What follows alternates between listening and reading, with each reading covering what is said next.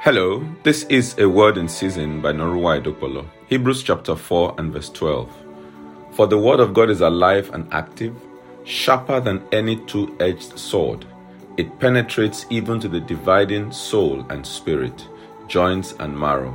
It judges the thoughts and attitudes of the heart.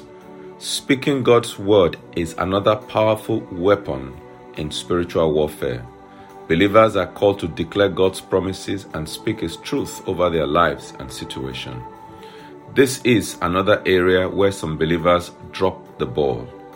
Understand this: the word of God is activated by speech.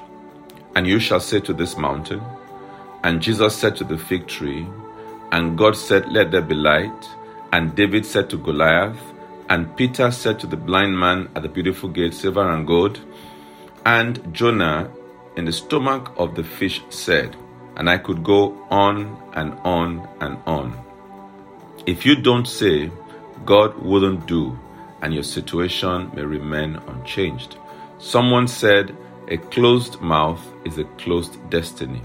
Read the word, meditate on it, and then speak it forth. Then your victory would come. Shall we pray? I want you to open your mouth and speak the word that is applicable to your need. And on your behalf, I declare that God is with you. Therefore, you will not be moved.